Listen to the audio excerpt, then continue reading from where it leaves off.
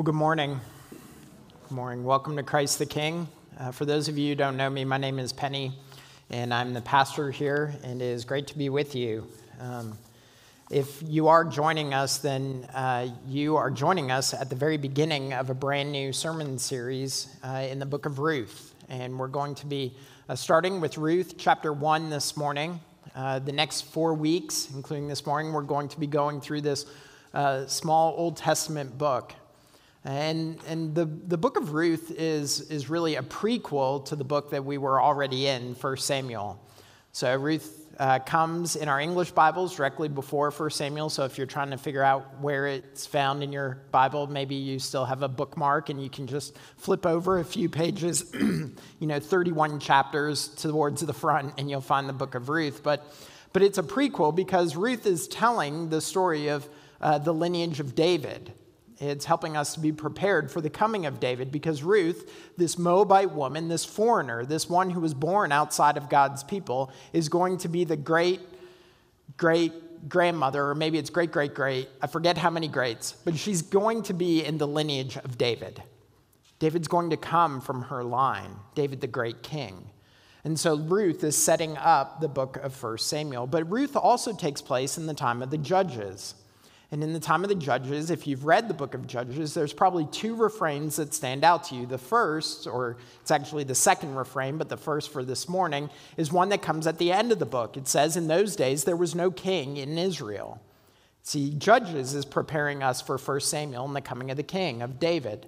But the other refrain that we hear that's common in the book of Judges is the one that probably most of us are familiar with. In those days, everyone did what was right in their own eyes. You see, in the time of Judges, in the time of Ruth, it's a time of unrest in Israel, a time of immorality, a time of loss. That's the time that Ruth is found. And though this story in Ruth 1 begins with loss and it begins with sorrow, there's also a great deal of beauty. There's a great deal of hope. And so we're going to read Ruth 1 this morning. And if you can follow along, the passage will be projected on the screens in front of you. Ruth 1. In the days when the judges ruled, there was a famine in the land. And a man of Bethlehem in Judah went to sojourn in the country of Moab, he and his wife and his 2 sons. The name of the man was Elimelech, and the name of his wife Naomi. And the names of his 2 sons were Mahlon and Chilion. They were Ephrathites from Bethlehem in Judah. They went into the country of Moab and remained there. But Elimelech, the husband of Naomi, died, and she was left with her 2 sons.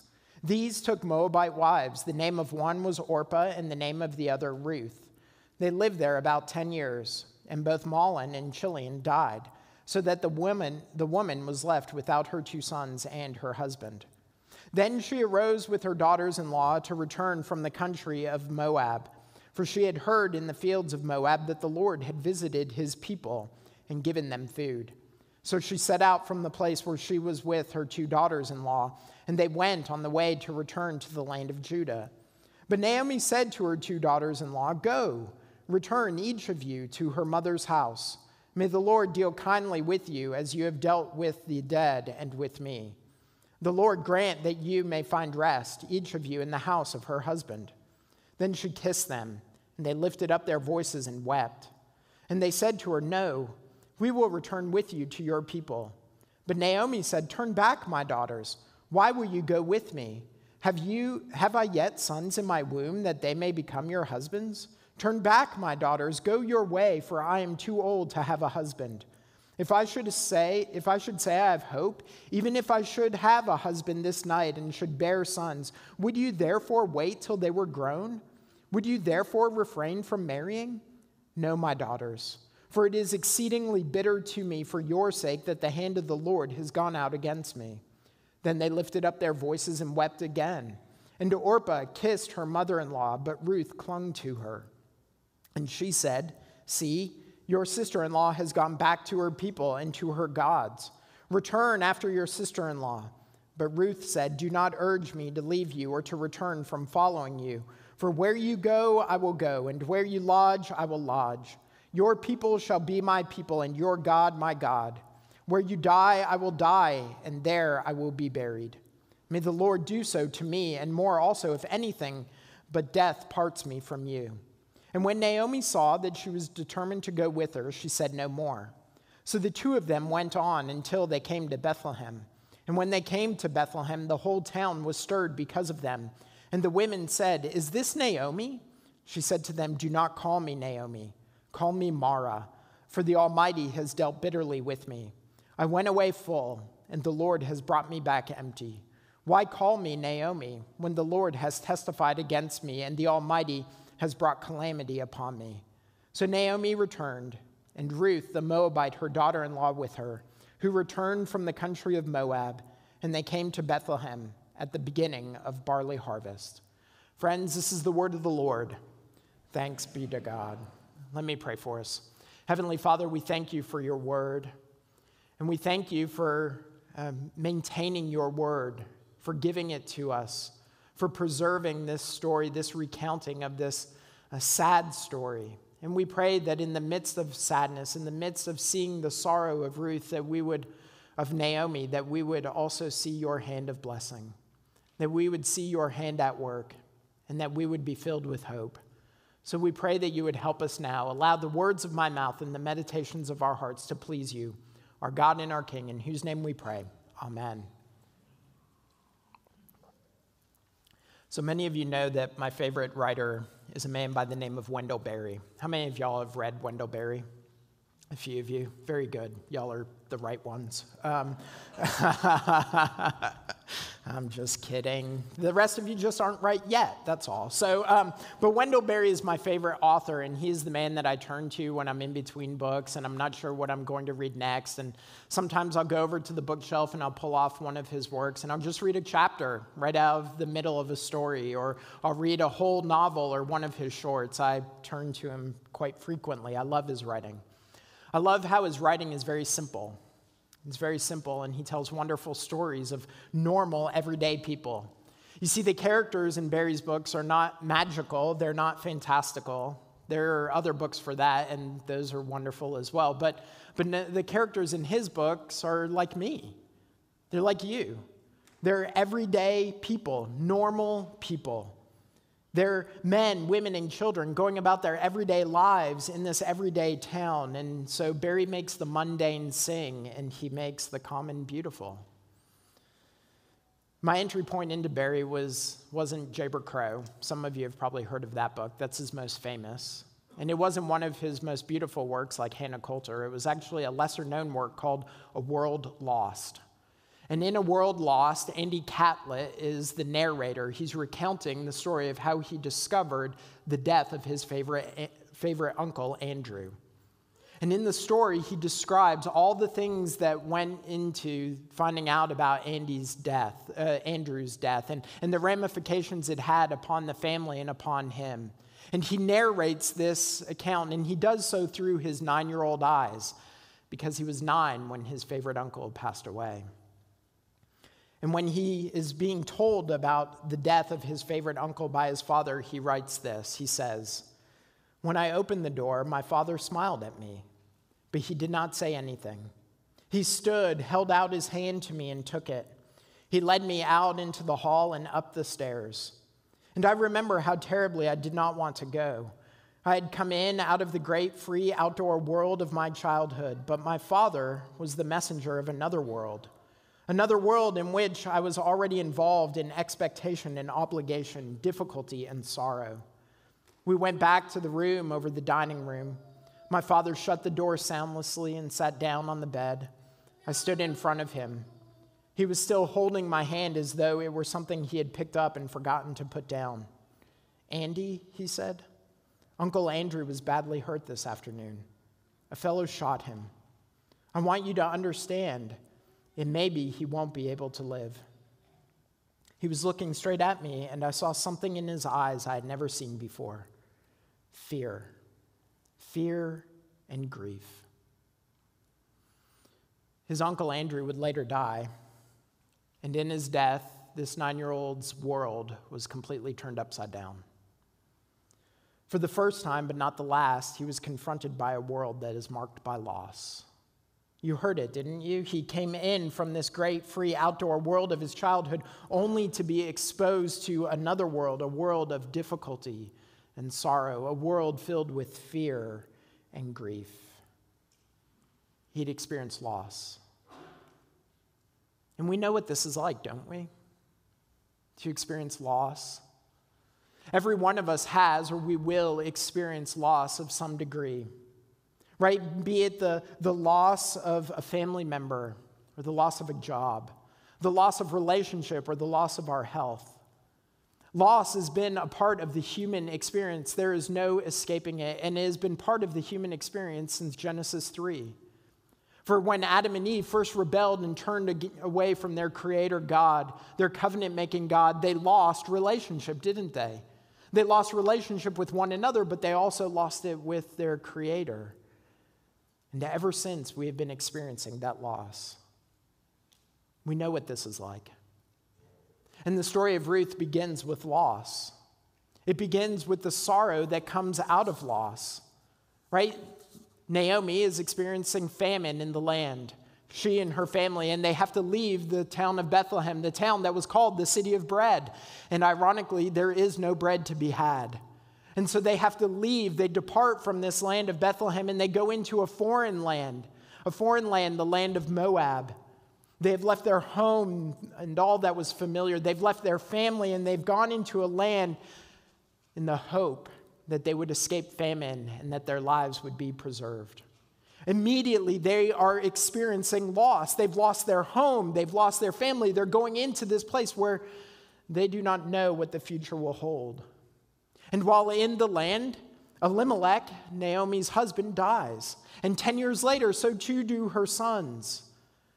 And so in the midst of this loss, this would have been a deep emotional blow to Naomi. But it's more than simply emotional difficulty that she's going to experience, because in this society, a patriarchal society, with the death of a husband and the death of her sons, that would have meant her death as well. If her neighbors, if someone who, out of their kindness, out of the goodness of their heart, would not receive her and her daughters-in-law in, this would have spelled their death. They would have been lost with the loss of her husband. And so she's overwhelmed with sorrow at her loss. And we hear it when she speaks to her daughters-in-law, don't we?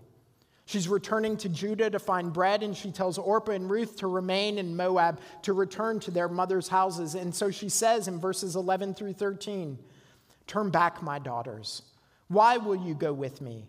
Have I yet sons in my womb that they may become your husbands? Turn back, my daughters, go your way, for I am too old to have a husband. If I should say I have hope, even if I should have a husband this night and should bear sons, would you therefore wait till they were grown? Would you therefore refrain from marrying? No, my daughters, for it is exceedingly bitter to me for your sake that the hand of the Lord has gone out against me." You can hear it, can't you? Bitterness and sorrow. That is what's marked Naomi. You hear what she says, right? Don't come with me because I can give you nothing. She's beyond the age of having children. She has no prospects of a husband. And even if by some miracle she did find a husband and she was able to bear sons, would Orpah and Ruth wait for the sons to be old enough to marry? She's telling them to come with me is to lose as well, to experience loss. So don't come with me, stay. Return to your mother's household. You see, Naomi is not just bitter and sorrowful for herself, she's bitter and sorrowful for Orpah and Ruth. She's full of sorrow. We even hear it when she returns to Bethlehem in verses 20 and 21. The women of Bethlehem see Naomi, maybe they recognized her and they remember who she was, and they're wondering what has happened to her husband and what is her story, and what does she say to them when they come and they talk to her? She says, "Do not call me Naomi, call me Mara, for the Almighty has dealt very bitterly with me. I went away full and the Lord has brought me back empty. Why call me Naomi when the Lord has testified against me and the Almighty has brought calamity upon me? Don't call me Naomi. That means pleasant. Call me Mara. That means bitter." She went away full and she returned empty. You see, Naomi is overwhelmed by loss. And in the midst of her loss, all she can see is sorrow. And it's easy to feel that way, isn't it? When we experience loss, it's easy to only see sorrow. When death is near, when a diagnosis comes, when rejection is spoken, doesn't it feel like all the life that we had, all the joy that we had, all the celebration that we had in our hearts and in this world, doesn't it feel like it's just been sucked out of us? And all we can see is sorrow. All we experience is loss. It can feel like the light has been covered by a cloud of darkness. And so we only see sorrow. Y'all know what that's like. So what do we do in the midst of that? Well, let me say the first thing that we are to do is that we are to be sorrowful. That in the midst of loss, be it the loss of life, be it the loss of relationship, be it the loss of profession, whatever the loss might be, that sorrow and grief and mourning, it's not just the appropriate response, it is the right response. That as believers, we are not supposed to be these people who just have a stiff upper lip and we move on and we don't feel these emotions and we just push them aside and we just put on a smile. No, we grieve and we mourn. We weep and are sorrowful. We're this way because this is how Jesus was. Do you remember in John chapter 11? When Jesus discovers that his friend Lazarus has died and he goes to this town and he meets with Mary and Martha and he sees their sorrow and he sees the sorrow of their friends, what does he say? He doesn't say, I'm the resurrection and the life and I'm going to raise him from the dead in just a moment, so stop your crying, stop your weeping, put your tears away. He doesn't say that, does he? What did Jesus do? Even though he knew he was about to resurrect this man from the dead, Jesus wept. Jesus wept. He saw their sorrow. He knew their pain, and he entered into it. When we experience loss, we are to be sorrowful. That is the right response, to grieve and to mourn. And there is more to experience than just our sorrow. There is hope. There's hope. You see, this story is shaping how we are to see in the midst of sorrow. This story is shaping us so that we would see not just sorrow in the midst of loss, but we would see hope. We would see God's hand of providence. That's what we see with Ruth and Naomi. In verse 6, in the midst of famine, while in the fields of Moab, Naomi hears that the Lord had visited his people and given them food. Now, what's interesting is that Hebrew word to visit. Now, when you think about this word visit, don't think about the visit that we do when we drop in on our friends, like our neighbor, right? Like we knock on the door, can I borrow your weed whacker? And we have like a little visit, right, for a couple minutes. It's not momentary. It's not brief. This Hebrew word is most often used in the Old Testament to speak of God's divine activity. And when he comes with his divine activity, when he visits his people, he often visits them in two different ways. One, he visits sometimes with judgment upon their sin, but also he will visit his people to bring blessing. And that's what he's doing here. God doesn't just come momentarily, but he visits his people to bring blessing. What this is telling us is that God hasn't forgotten his people or turned a blind eye to their pain. He remembers their plight and he visits them with blessing. And this providential care is affirmed at the end of the chapter because when Naomi and Ruth arrive in Bethlehem, it's the beginning of the barley harvest. They went away in the midst of famine and they come back in the midst of harvest.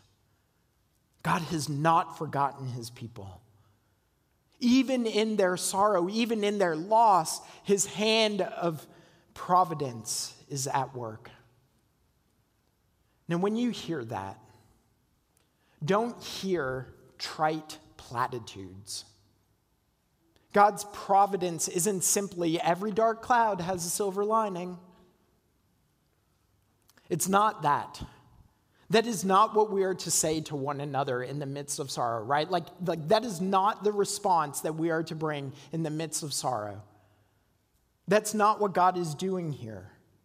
What this isn't simply a trite platitude. It is something much deeper than our mere experience. It is seeing that even in the midst of sorrow and in the midst of loss, God has not left his people. God has not forgotten his people. God continues to work through his providential acts of grace and mercy. He is providing for his people. He has not forgotten them, and he visits them with blessing. And so even in the midst of our sorrow, we have to see God's hand of providence, but we also see his hand of kindness. Now, this is interesting. When Naomi encourages Orpah and Ruth to return to Moab, she actually invokes God's blessing upon them. Did you see that in verse 8? Go, return each of you to her mother's house, and may the Lord deal kindly with you as you have dealt with the dead and with me.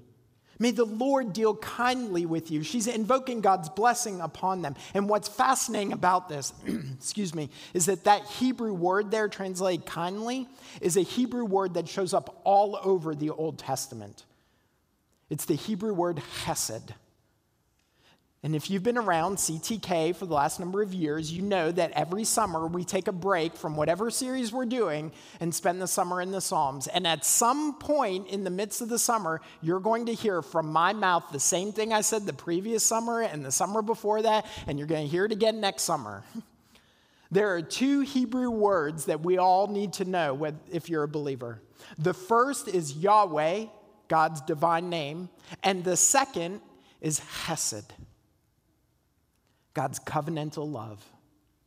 Y'all don't have to be Hebrew scholars. You don't have to know how to parse verbs. You don't need to know declensions or anything like that. But those two words, Yahweh and chesed, we need to be mindful and remember God's steadfast love. That's how it's translated in the book of Psalms.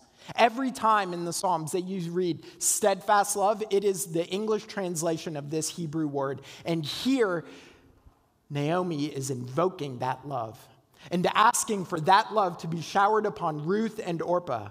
It's translated kindness. That God's kindness, that his unending, unbreaking, unfailing, and forever love would be showered upon them. And what is fascinating about this is that Naomi asked for God's kindness to come upon her daughters-in-law, and yet it is that love that she is in need of herself. It is that kindness that she needs to experience herself.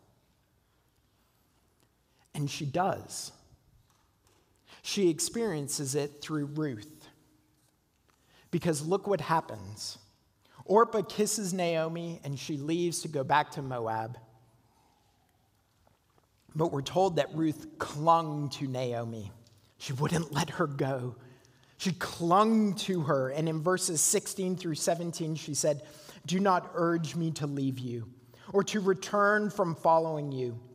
For where you go, I will go, and where you lodge, I will lodge. Your people shall be my people, and your God, my God. Where you die, I will die, and there will I be buried. May the Lord do so to me, and more also, if anything but death parts me from you." What a beautiful statement. See, Ruth has embraced the Lord, and she is expressing the unfailing love and unfailing commitment of the Lord to Naomi. I mean, you heard it, right? Where you go, I will go. Where you lodge, I will lodge. Where you rest your head, when you get up in the morning and you walk by the way, wherever you go, I will be with you. That's what she says. And she goes on. Your people shall be my people, and your God my God. I will turn from my pagan past. I will put aside my history, and I will follow the Lord. I will embrace Yahweh, and he will be my God, and I will be as one of his own. Where you die, I will die, and there will I be buried. Even when death shall come, she's saying, even when death shall come, I will not return to Moab. I won't go back to that land. Instead, when I die, I will be buried with you. Naomi said she returned to Bethlehem empty, but in reality, Naomi returned with the undying loyalty of Ruth. You see, in the midst of Ruth's sorrow, Naomi's sorrow, Ruth manifests God's chesed love to her. She demonstrates his undying love and embodies his unfailing kindness. That is what Naomi needed, and y'all, that's what we need. And let me just say, I have seen that expressed in you. I've seen the way that you have loved one another, and I've experienced that love for myself. Many of you know that not long ago, Kat's father died. And when he passed away, many of you surrounded us with this kind of kindness. Many of you were there with an embrace, and you came shedding tears, and you spoke words of comfort. And in our sorrow, you were present. In our sorrow, you expressed God's kindness to us, and y'all, that is beautiful. And I've seen you do this for not just my family, but I've seen you do it with one another. Many of you, I've seen you do it with one another. Seeing the sorrow in our midst and drawing near to those who need God's kindness. And y'all, that is beautiful. That is beautiful. It's a beautiful demonstration of God's kindness. And y'all, that is what we are in need of. We are in need of God's chesed love to be showered upon us, to be demonstrators of that love to one another. And that's not just what we need in the household of God, that is what our world needs. That is what our world is in need of. You see, our neighbors, they don't need any more shrill and angry voices. What they need is a demonstration of God's unfailing kindness, and that is what God's people can bring them. That is what we can be demonstrators of. To see them in their sorrow, to see them in their pain, to see them in their grief, and to demonstrate the chesed love, the unfailing kindness of the Lord to them. That is who we are. Those who have experienced that love, and so we are to be ambassadors of that love. That's what our neighbors need, and that's what we are in need of, and that's exactly what God has given. That is what God has provided us because that is what Jesus has done for us. Jesus saw us in our sorrows. Some of us, our sorrows were so deep that we didn't even realize we were experiencing them. He saw us in our sorrows and he dealt kindly with us. He visited his people by taking on flesh. And he delivered us by going to the cross, and he rescued us by rising again. He is present in our sorrows, and in our sorrows, he gives us love and kindness.